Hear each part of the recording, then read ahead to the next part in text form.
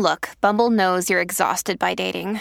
All the must not take yourself too seriously and 6'1" since that matters. And what do I even say other than hey? Well, that's why they're introducing an all-new Bumble with exciting features to make compatibility easier, starting the chat better, and dating safer. They've changed, so you don't have to. Download the new Bumble now.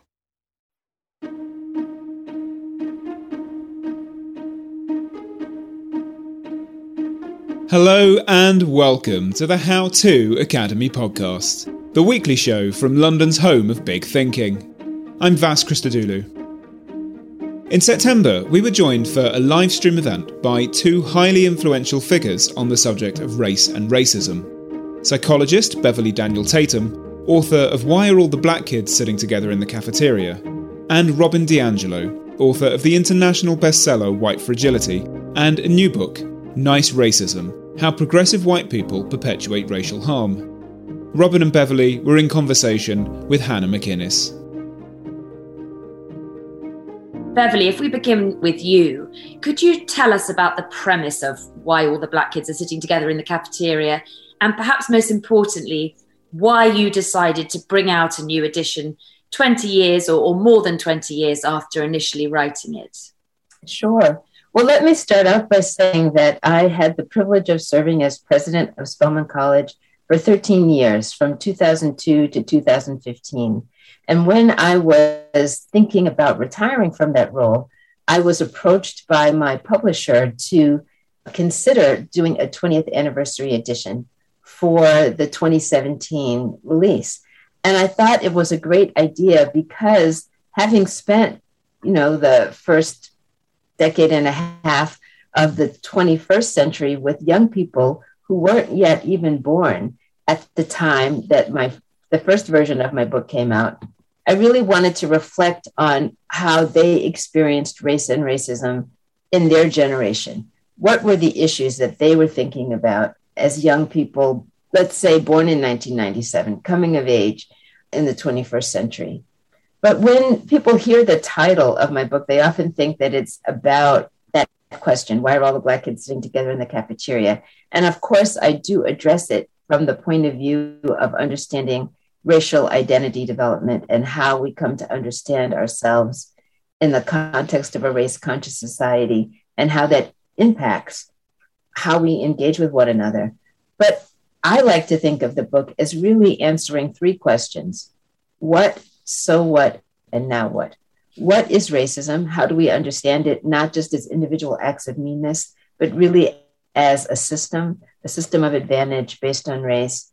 So what does that mean in terms of how we think about ourselves and other people, particularly as young people are coming of age, thinking about what it means to recognize yourself as African American or as Black in the context of anti-Black racism? What does that mean as a Latinx person or an Asian American person or a white person?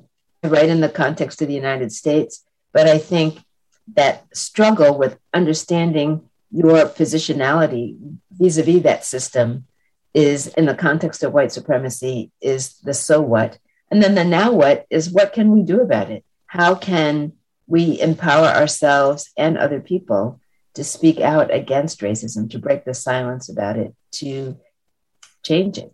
Robin, I was going to ask you to outline your book, but one of the things I wanted to pick up on almost instantly in what we just heard from Beverly is this idea that the complication with racism, in a sense, is when people see it as cruel and intentional.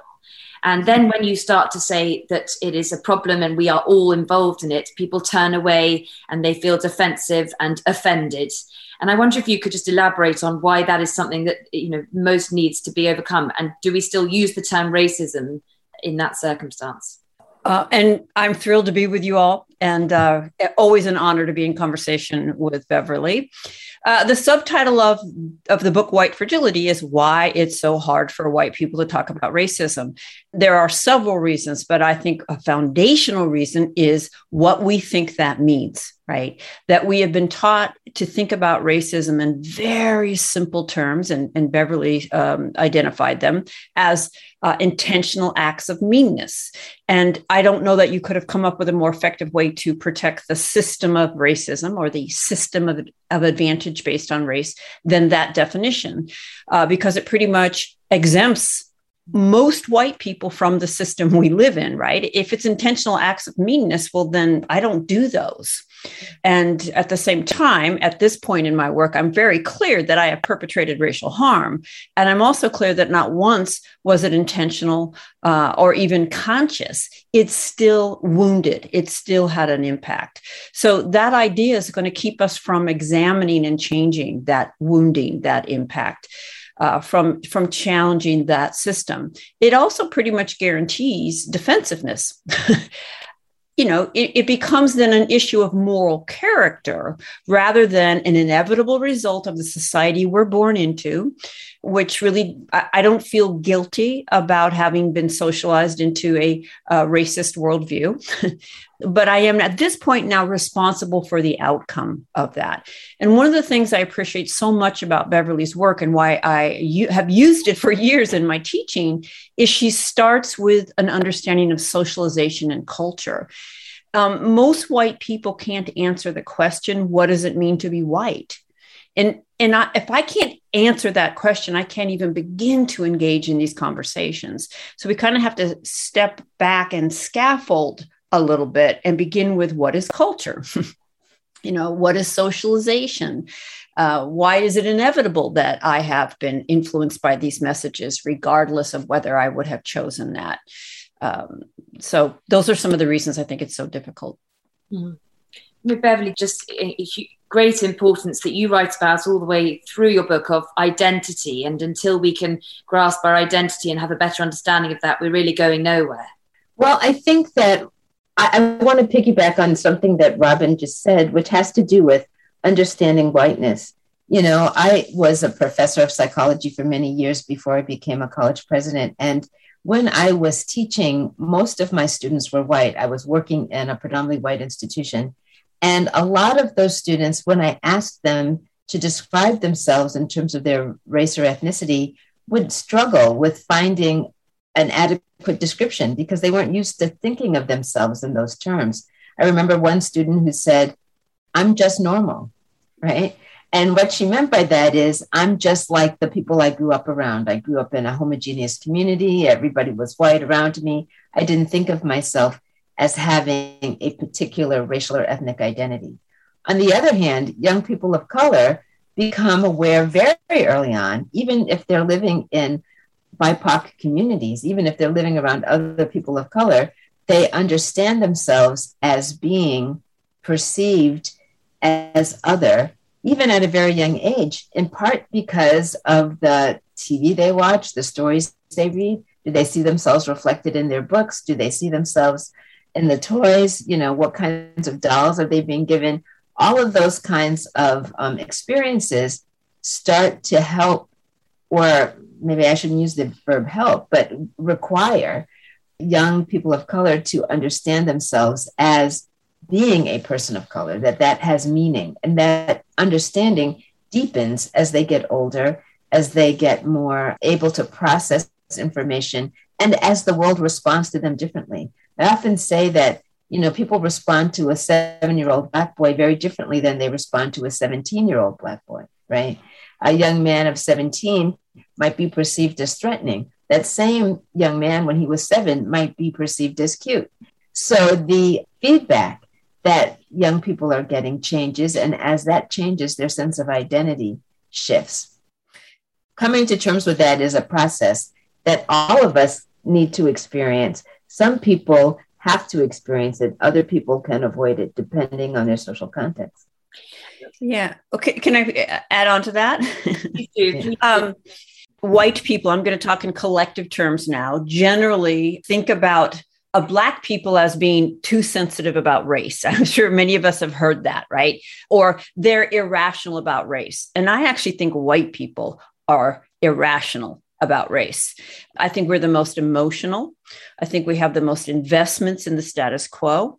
And another piece that engenders that irrationality, that emotionality, that certainty that our opinions are informed, even when we can't even answer the question of our own whiteness, is that on one level, we really do know. So while we don't describe ourselves in racial terms, the research is clear that at a very early age, as early as 3 to 4, pretty much everyone knows it's better to be white. We all get that message. Now, the impact of that message is different based on if you are or are not white, but we're all getting it. And at the same time, for white people, we're taught not to think about ourselves in racial terms. We have a lot of taboos about race. And so on one level, we really don't know, right? You know, I'm sure you've talked to a white person who's like, oh my goodness, I have never thought about this before. So it's true. We really don't know. And we really do know. We know, right? We talk about it amongst ourselves. We say things that to each other we wouldn't say in front of other people. If you ask a room full of white people, would you, if you had the opportunity, would you want to be Black? Very, very quickly, you can predict they'll say absolutely not. But it's taboo for us to admit we know. So when you put that together, it seems like they couldn't both be there, but they are. We really don't know, and we really do know, but can't admit it. And it makes us really irrational. I think that's part of white identity. Can I ask you about your book and this term, nice racism, which obviously takes the themes forward from White Fragility, which was an essay I think you published in 2011 first. Many will know became a huge international sensation. What is then, and you've alluded to it already, nice racism, you know, and how does that move forward from the themes of your original book? If we think about racism on a continuum, now, unfortunately, we're thought to think of it as a binary, racist or not racist, bad or good, either or. I'm racist or I'm not racist. And if I'm racist, I'm bad. And if I'm not racist, I'm good. That's how I was taught to think about it. And of course, since I was on the not racist side, it wasn't my problem. If we think about it as a continuum, then the far end would be the obvious. The things that most people can identify, the N-word, a slur, a hate crime, a shooting, and so forth.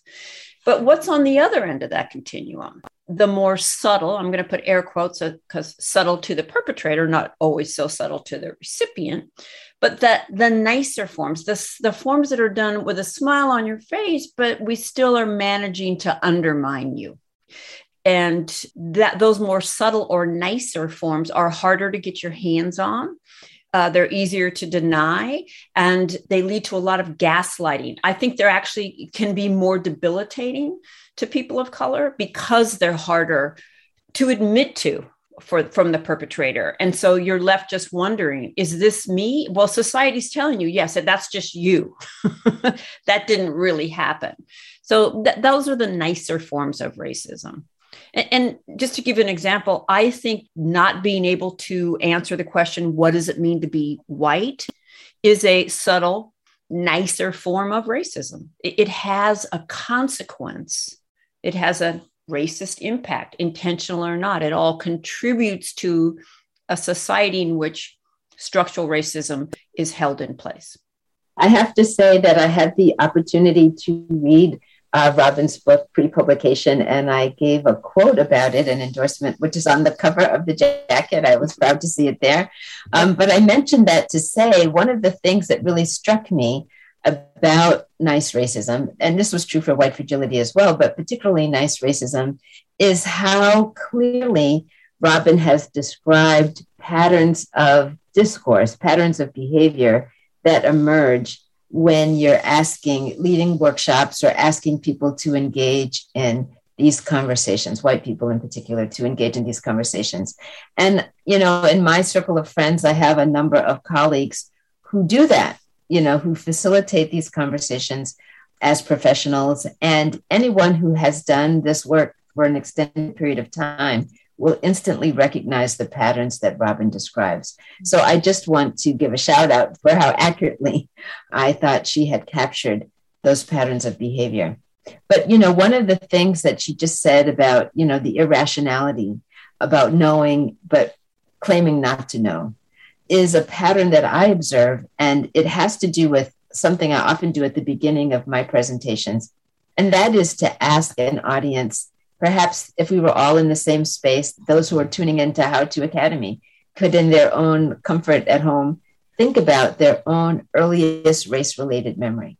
And I find that regardless of race or ethnicity, everybody has one. Almost everyone will say, yes. It doesn't take long, maybe a few seconds before they will raise their hands and say, yes, I've thought of an early memory.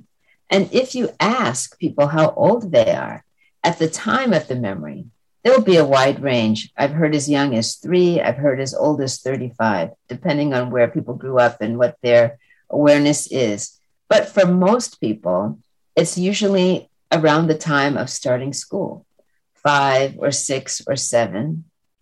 And if you ask what emotion is attached to this early experience, people will say things like confusion, fear, sadness, embarrassment, shame, guilt. Sometimes they say, love or friendship if it has to do with a particular relationship. But most of the time, it's an uncomfortable feeling. And then if you ask, okay, so you were 5 or 6, you still remember this decades later, you still remember the emotion attached to it. Did you have a conversation with anyone about it at the time that it occurred?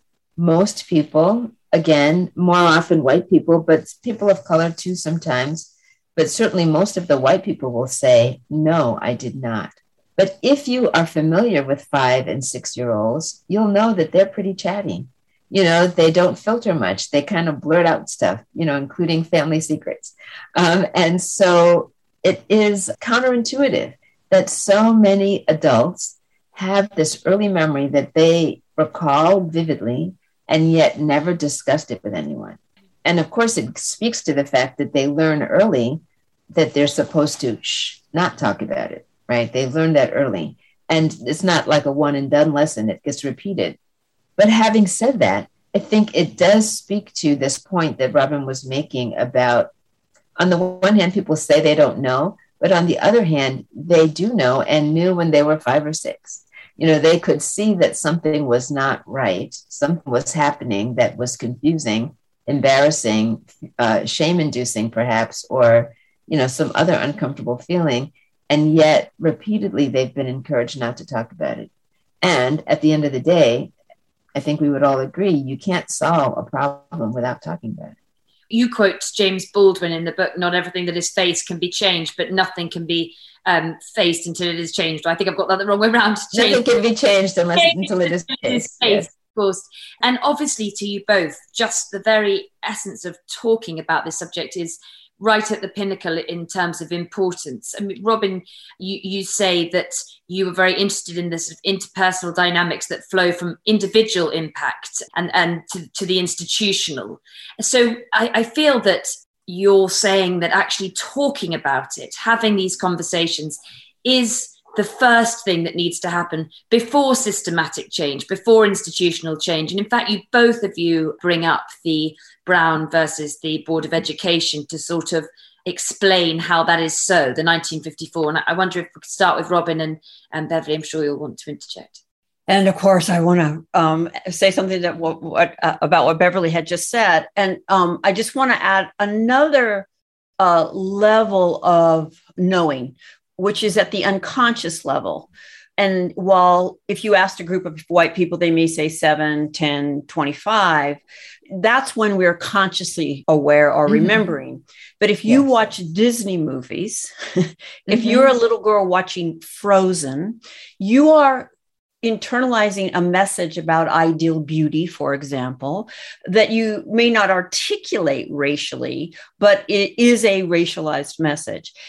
Disney films often, particularly ones I grew up with, depicted people of color in very problematic ways. If you go to the grocery store and you see Aunt Jemima pancake syrup and Uncle Ben's rice, you're seeing images. They're surrounding us really very, very, very, very early. This is part of the work of uncovering our socialization, right? Yes, I ask those who think that the answer to racism is not to talk about racism, that talking about it makes it worse, to think about any other social ill that we would say the best approach to that is to never speak of it. So suicide, depression, nope. Sexual assault, eating disorders. I mean, we know now that we have to talk about those things. And yes, I believe that's the first step. But if we're only talking about it, then it's functionally meaningless, right? That talking about and that reflecting on needs to lead to different ways of being and acting in the world. There's an exercise that maybe Beverly can relate to that's often done in a class or a discussion where to close out, you move around the room and you ask each person, what's one thing you're going to do different, as a result of this day or this workshop? And so typical, white people will say, I'm going to continue to reflect on this. And I finally began to respond with, and how will people of color know that you've continued to reflect on this? Because if it doesn't lead to a different way of being in the world, then it's meaningless. But of course, it's got to start there. And Beverly, did you want to pick up on that again, nodding at what Robin says? I mean, to go back to your quote, the starting from this conversation, it's so important. It comes before and is just as utterly essential to more wider institutional change that's brought about by our political leaders.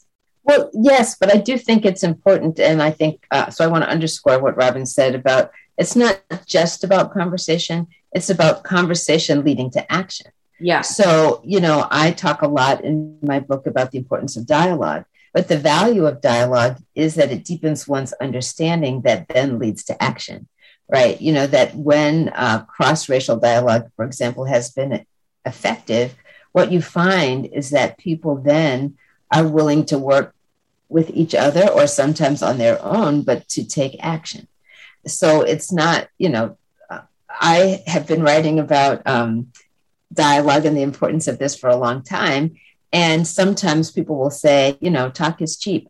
I wrote an essay a long time ago that said, talk is not that cheap. It's hard to do. It requires you to push past your socialization that has taught you to be silent. It requires you to take some risks, to be courageous, but it's not for the end of having a good conversation. It's for the end of understanding an issue better that then you can take appropriate action to address.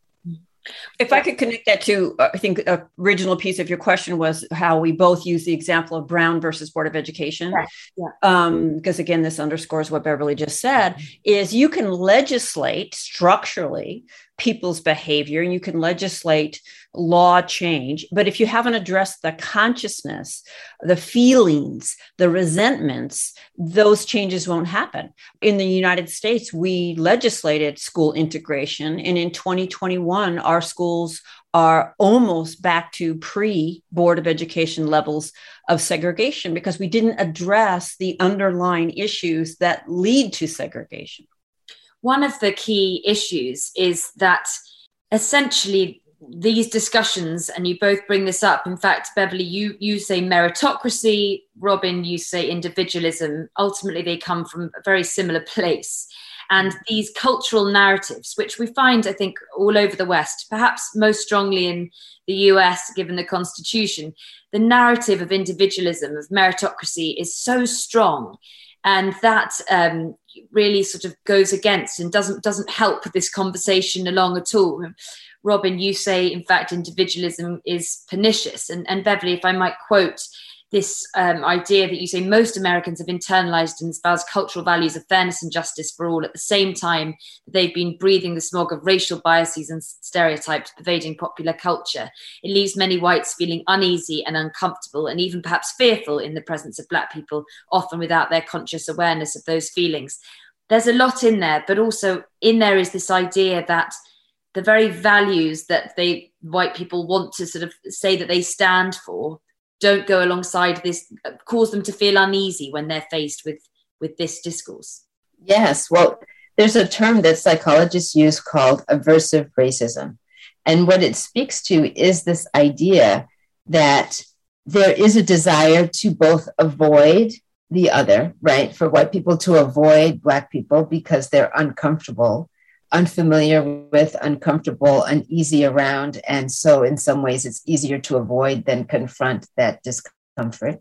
But at the same time, they want to think of themselves as open-minded and fair-minded, equity, conscious of wanting to support equity. So certainly not wanting to think of oneself as discriminatory or engaging in racist behavior. So there's a desire to avoid anything that might suggest that as well. So I got to avoid the conversation. I have to avoid the people. It's in order to preserve that sense of oneself as, in Robin's terms, a good person, right? A good person doesn't discriminate, but a good person, I am a good person, but I don't like being in the company of people who make me uncomfortable. Therefore, I avoid those people. And also I avoid conversations that make me feel as though I might be labeled racist. So that notion of aversive racism is really about avoiding the uncomfortable in a lot of ways. The idea that we live in a meritocracy is certainly embedded in American cultures. I don't think it's just American culture, but certainly in the US, this idea that, if you work hard, try hard, you're going to get what you deserve. The belief in a just world is another concept that psychologists write about. A lot of people believe in a just world, but in fact, if we recognize the existence of systems that systematically advantage one group over another, not just in terms of racism, but gender, sexual orientation, socioeconomic status, physical ability, other kinds of isms, if we think about the ways in which those isms can intersect in one person's life, it can be the difference between receiving the benefit of the doubt in an interview and not. It can be the difference between being referred for another mammogram or not. It can be the difference between being stopped and getting a ticket from a police officer or being shot. Those perceptions that shape our daily interactions influence the outcomes of what we do, sometimes to our benefit, sometimes not. And particularly if you're a person of color, more often not. So this notion that what you do is determined just by your own individual effort and not by the social context in which you're operating is really a commonly held notion, but one that really is quite inaccurate. And people struggle with that because it's such a deeply internalized belief. I'm sure you want to take that on, Robin. I mean, as I said, you describe individualism. There's a chapter in which Sue and Bob, who appear, who want to sort of use this idea that individualism prevails as a good thing, and we should talk about that. And you say actually individualism in this circumstance is you use the word pernicious. Yes, exactly. I mean, okay, on some level, of course, we are all individuals. We are all special and unique and different. And we are also members of socialized groups. We live in a shared culture. We receive the same messages. There is no human objectivity. I make sense of the world through the meaning-making framework that I've been conditioned to make sense of the world through. Right? It is a cultural framework. So I repeat, we're swimming in the same water. I think it's very easy for us to see this around gender. I don't think anyone would argue that at the moment of birth, when it is declared boy or girl, the trajectory of your life is going to go in a particular direction. Even the color of the blanket they're going to put you in is going to be dictated by that assignment, that social grouping. You can disagree with it, you can resist it, but you'll have to resist it because you cannot avoid it. You cannot be influenced by it, right? And it is similar with race. So to insist in a conversation about racism, so let me just repeat that. In general, sure, fine, we're individuals. But when we make that move in a conversation about racism, that functions to deny the reality, one, of social conditioning, but two, structural racism. So as Ibram X. Kendi says, by every measure across every institution, it's not just him that says this, the research is very clear, white people overall are at the top and Black people are at the bottom. And there's just two overall ways to explain that. White people are just superior. Black people are just inferior, or systemic racism. If you are not going to use systemic racism to understand that, you are using a racist framework. So using individualism in the context of trying to understand racial inequality functions to uphold racism. It is a denial that these things make a difference. And let me add, because I can hear all the yeah buts out there. I am not saying white people don't work hard. I am not saying white people don't suffer, but we don't suffer from racism. Our efforts, right, when we're moving our arms, we are working hard, but we're not facing the barrier and the resistance of racism while other people are. And so our efforts are going to pay off differently, right? It's like swimming with the current versus swimming against the current. There are currents I swim against. Racism isn't one of them. And not swimming against that current has helped me navigate the currents that I do swim against, such as sexism. This episode of the podcast is sponsored by Marquee TV. Marquee TV is an incredible streaming service that is a gateway to arts and culture. With my subscription, I've enjoyed watching some of the Royal Shakespeare Company's most acclaimed productions of recent years, including David Tennant in Richard II and Simon Russell Beale in The Tempest. I've seen multiple productions of The Ring Cycle and Thelonious Monk playing in Brussels in 1963. I've watched Alice in Wonderland at the Royal Opera House and Giselle at La Scala. Marquee TV really is the most accessible way into culture I've ever encountered, and a treasure trove for any arts lover. You can try it for 3 months for just 99p. Yep, 3 months for 99p with the code HOWTO. Just visit marquee.tv and use the promo code HOWTO to dive into the world of the arts like never before. Things that you both talk about are microaggressions, and Robin, you describe white moves, generally to describe the things that aren't cruel and intentional, but are perhaps almost worse in the sense of the things that white people do, often unknowingly, in conversation. Beverly, perhaps you could start with some of this idea of these microaggressions that we aren't aware that we're doing, but that are as important as intentional cruelty. Let's just talk about the term microaggression. It's defined as a small slight, something that is usually not intentional, but something that is hurtful, maybe comments, or I'm going to use as an example, someone commenting on how well you speak. Oh, you're so articulate. That's something that many Black people will tell you about. I've certainly experienced that. The person who says it intends it to be a compliment. The person who hears it hears a sense of low expectation. Well, what was it that I said that made you think it was so exceptional? The idea that I could link two sentences together, what was your expectation? The assumption embedded in the statement reveals itself. And if it is something that you've heard a lot, and many Black people will tell you they've heard that a lot, it becomes tiresome, and we could call it a microaggression. Does it ruin your day? Probably not. But there are other kinds of things, maybe going to the store and not being waited on right away when someone else comes in after you. Maybe being asked for an ID when no one else is being asked for an ID. Maybe it's assumptions about, your role. You walk in, you're the employer, and you walk in with an employee, and the white person, the employee, is assumed to be the boss. These kinds of things happen. And if they're happening a lot, it's a death by 1,000 cuts. What we know about microaggressions is that they contribute to things like high blood pressure. They contribute to, a sense of well-being. They can lead one to feel depressed and disaffected in their workplace, which is often where they occur. Things like that, they add up.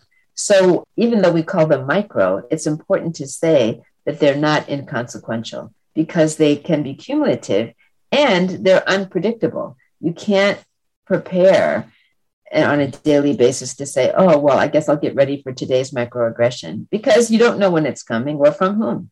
And as a consequence, there is a wear and tear on the psyche that is a result of such things. Robin, how does microaggression differ from, or would you say the same things as what you go on to describe as the moves of white progressive, things like objectifying and credentialism? Yeah. So I call a move. I mean, in any given moment, we have a choice of how to engage.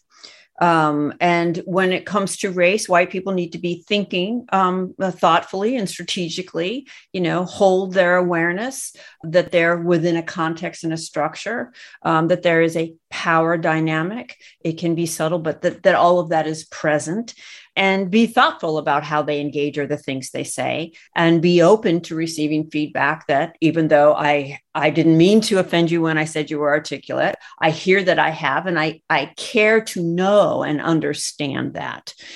And for anybody listening who's wondering still why that would not be a compliment, I don't know that I've ever heard anybody marvel over how a white man is articulate. Right? I mean, there are certain things we just reserve for people who we don't, at an unconscious level, expect that from. So you open by asking, what are some don'ts? And I'll say, here's a big don't. Don't throw people in a room together, white people and people of color, to have a dialogue on race when those white people can't even answer the question of their own whiteness. And that's often what a lot of organizations do. Let's just have a talk. And so many microaggressions happen in those rooms, and people of color are exhausted trying to teach and explain to white people who this is all brand new to. So I think it's a good idea for white people to do some educating of their own first, on their own first. I hope that White Fragility had served some of that function so that people are more open and more aware when they do engage with the work and in relationship across race. But one really, really classic move that I see all the time is the evidence that white people offer up to establish that they are free of all racism. And I'm just going to say right here, it's not, no matter what your evidence is, it's not going to be convincing to anybody who understands systemic racism. I've been working on this for 25 years. I have I think some credibility here. But if I said to Beverly, boy, I've been doing this for 25 years, I have gotten rid of all my racism, she may not say it to me, but I think her eyes might be rolling in her head, because that's just not possible. I'm much more aware, much more sensitive, have much better skills, know how to repair racism. And these are not small things, but I'm not going to be free of the conditioning that's constantly coming back at me. So what does some of that evidence look like? Proximity is probably the number one form of evidence white people will give to establish they're free of racism. I'm not racist. I had a Black roommate in college. I'm not racist. I've traveled around the world. I'm not racist. I speak several languages. I'm not racist. I was in the Peace Corps. I'm not racist. My child plays on a diverse football team. I'm not racist. I go to lunch on occasion with Beverly Tatum. This is the kind of evidence. I'm not racist. I'm from Canada. I've heard it all, and I'm sure you have too, Beverly. And I think it might be useful for white folks to hear, like, why trying to establish that we're free of racism is actually not useful. I think it's important for people to just acknowledge that they probably are, including all of us. When I talk in my book about breathing smog, right? That if you live in a smoggy place, you're going to be a smog breather. Nobody walks around and says, hi, I'm Beverly Tatum, smog breather. But if you are living in a smoggy place, you're breathing the smog because that's the only air available. And it doesn't mean that you like it. It doesn't mean that you want to. It means that you need to think about how can you clean up the air. And so when we are talking about the seeds of white supremacy, I'm remembering a conversation I heard with Cornel West, where he said, the seeds of white supremacy are within me. And by that, he meant within all of us, right? He as a Black man, me as a Black woman, we all have to struggle with the impact of racism in some way. So it doesn't make any sense to me, and as Robin has so clearly explained, for any white person to say, "Oh, I don't have any of that.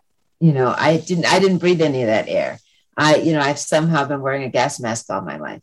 And so the fact of the matter is that if we recognize that we are constantly being exposed to ideas that reinforce the notion of white supremacy, we're constantly being exposed to images that reinforce that idea. We're constantly being exposed to stereotypes, particularly that demean or devalue people of color.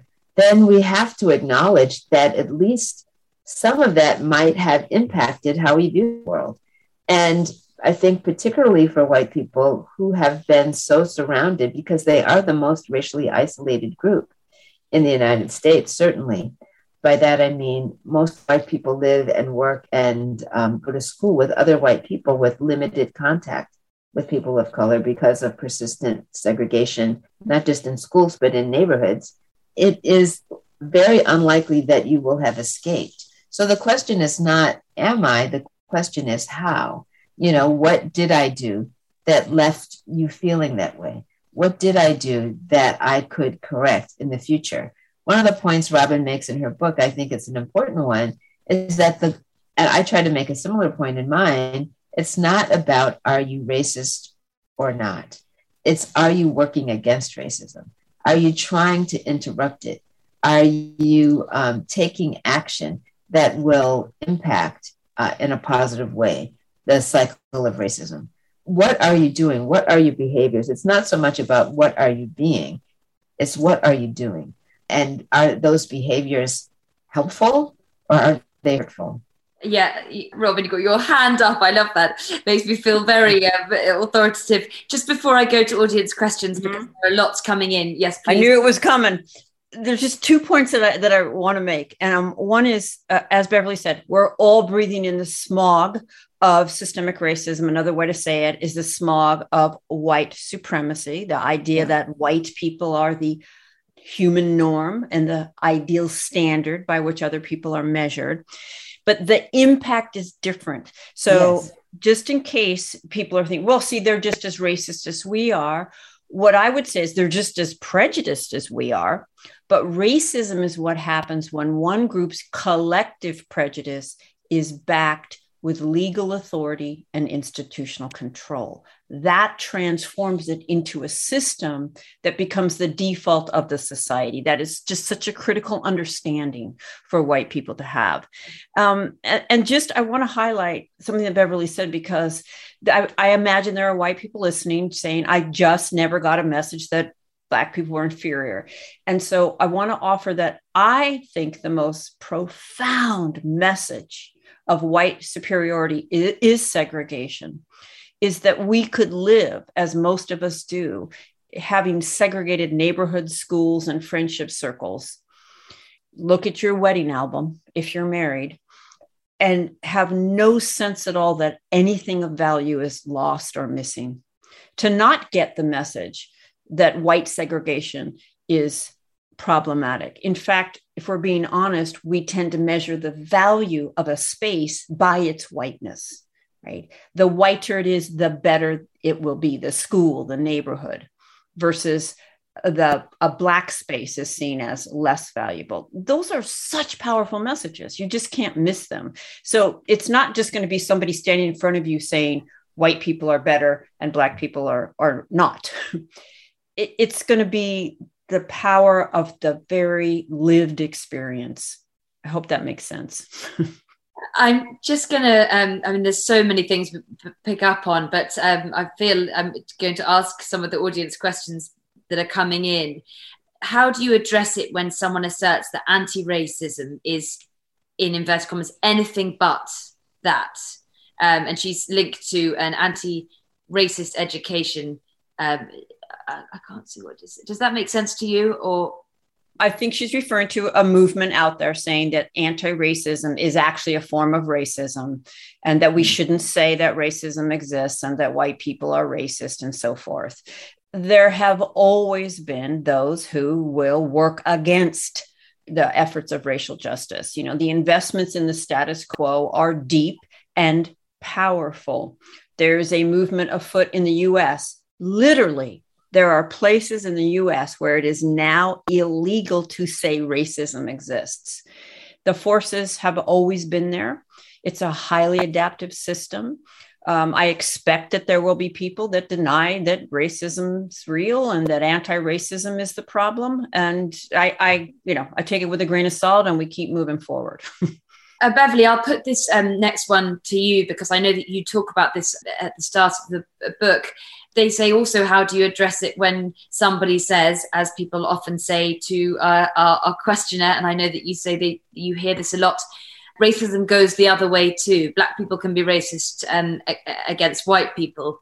And our listener says, or our audience member says, that she truly struggles with how to answer it when somebody says that. When someone asks me this question, I often try to get them to talk about how they are defining the term racism. If you define racism as prejudice, as if you think of racism as somebody's individual attitude that's based on race, then you could say, I'm prejudiced, you're prejudiced, we all can have prejudices. And Robin was speaking to that just a few moments ago. But if you understand racism as not just individual attitudes, but individual attitudes that are translating into policies, practices, institutionalized systems, that's what I'm talking about and define in my book as a system of advantage based on race.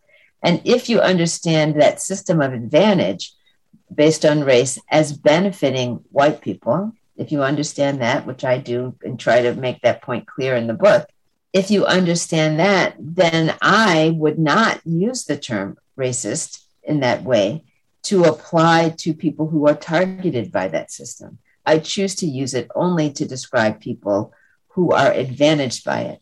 But that doesn't mean that people who are the targets of racism cannot have prejudices, as Robin just described. We all can have prejudices. We can all behave badly. And I think that for some people is really this, how can you say this is racist and call me bad, put that in quotes, and say, no, that person can't be bad. We can all behave badly. We can all discriminate. We can all harbor bigoted attitudes. However, in a system that's built on assumptions of white supremacy, those attitudes don't carry the same weight, don't have the same impact, because the system is not supporting them when they are expressed by people of color. That's the difference. Now, I am aware, and your listening audience might also be aware, that, for example, in Ibram X. Kendi's book, he says anyone who, is expressing an attitude that is based on racial assumptions is behaving in a racist way. He has a slightly different definition, which is why it matters which definition you're using, how you answer the question. But I think fundamentally, where we all agree, I've heard Robin and Ibram talk to each other, and I've had the opportunity to talk to Ibram X. Kendi as well about this. Fundamentally, I think where we all agree is that what is most critical is not how you describe yourself or other people. It's, are you working to interrupt the cycle of racism? It's about being anti-racist. And you can't be anti-racist without taking constructive action to interrupt that cycle. It's very important in terms of what we can do, what one can do to take it forward. Of course, there's no simple solution. It would be pointless and mad to imagine such a thing. You say so, Robin, but you talk about courage, lifelong commitment and accountability. People can't have a sort of a plaster or an easy solution, but what is your hope that people who are reading your book will go away to sort of start to do in their daily lives? Beverly articulated it really clearly when she captured the question I would really love to see changed. So right now, when the topic of racism comes up, there's a general approach by white people of, am I or am I not racist, right? So if I'm racist, and if that's the question, am I racist? The most common answer is going to be no. And if the answer is no, then what further action is required of me? None. I'm not racist. If we change the question to how might I be racist? What does this conditioning look like made manifest in my life? That's actually a really great way to get to be an individual, right? If I take my particular life story, if I take my particular intersection of my various group identities and I put it all together and say, so what does my racial conditioning look like in my particular life? That's a lifelong journey that we should all be on. If you change the question from if to how, you will be on your way. And there are so many wonderful, this is 2021. So it hasn't come up yet, but I'm sure somewhere in the Q&A box is the question, what do I do? I'm not sure. I honestly think it's a sincere question. In 2021, what I would offer back is how have you managed not to know? Seriously, in 2021, when the information's everywhere, when there is this amazing resources out there where you could Google it in a moment and get list upon list of what you could do. So are you really asking, what can I do that's completely comfortable and doesn't really require any risk? That I don't think that there is an answer at this point. I don't think there is anything that's completely comfortable. But it's not only uncomfortable. It's the most transformative, fulfilling, amazing journey I could imagine ever being on as a white person. And it has brought depth and relationship to me that was just inconceivable before I began it. So get yourself Layla Saad's Me and White Supremacy workbook and do it every day. Read Resmaa Menakem's My Grandmother's Hands, which has exercises in it. And for anyone who's thinking, well, they're Americans and racism's an American problem, and we don't have that here, and they don't know my culture, what I will tell you is I have come to the UK, and I have heard that from white people, and it's almost always Black people who've brought me to the UK to ask me to please help them with the white people, because while the culture may be different and the history may be different, the dynamics are the same. So if you want to read white fragility articulated from the perspective of a British Black woman receiving it, you must read Reni Eddo-Lodge's Why I'm No Longer Talking to White People About Racism. She is from the UK. So we never want to distance ourselves. Beverly, we've got a couple of moments left, but I'd love you to sort of continue that thread of because you are very optimistic in the book. You start with optimism, you end with optimism, and proactivity. So if you could extend Robin's message, that would be great. Well, let me say a word about optimism, which is to say I am an optimist by nature, but I also call myself a professional optimist. And what I mean by that is hope is necessary for change. If we didn't have hope, we wouldn't get out of bed in the morning. So it is important to always hold a vision of the possibility of change. And I think that possibility becomes more real when each of us begins to think about our own spheres of influence. Who do I influence and how? You certainly have to start with yourself. You know, whether that's looking at your own behavior, looking at the question that Robin just asked, how am I manifesting racism in my life? You know, how are my institutions, my school, my workplace, my place of employment, you know, my church, my house of worship, my neighborhood association, you know, where do I have influence and how is racism manifesting here? Who's included? Who's being left out? How do I know? I've been asking those questions. And when I get the answers, what do I do with that information? Do I start talking to other people about what we can do to shift the dynamic that I've just started to observe and document? Each of us has a sphere of influence. Some of us have a bigger sphere than others, but we all have a sphere of influence. And as I close out my book, one of the things I ask each of us as readers, people who are reading that information, to ask, What's my sphere of influence and how am I using it to bring about that change? As I said, time has gone by so fast. Could easily talk to you both all evening here, but it's the beginning of your day, I think, or closer to that where you are. But I just thank you to everyone so much for signing in. Thanks for your perceptive questions. And Robin and Beverly, thank you very, very much indeed for joining us. Thank you. Thank you. This week's podcast starred Robin DiAngelo and Beverly Daniel Tatum and was presented by Hannah McInnes. It was produced by Luke Naylor-Perro and edited by John Doughty. Next week, Fatima Bhutto asks Noam Chomsky about the climate crisis and the future of life on Earth. Until then, thanks for listening.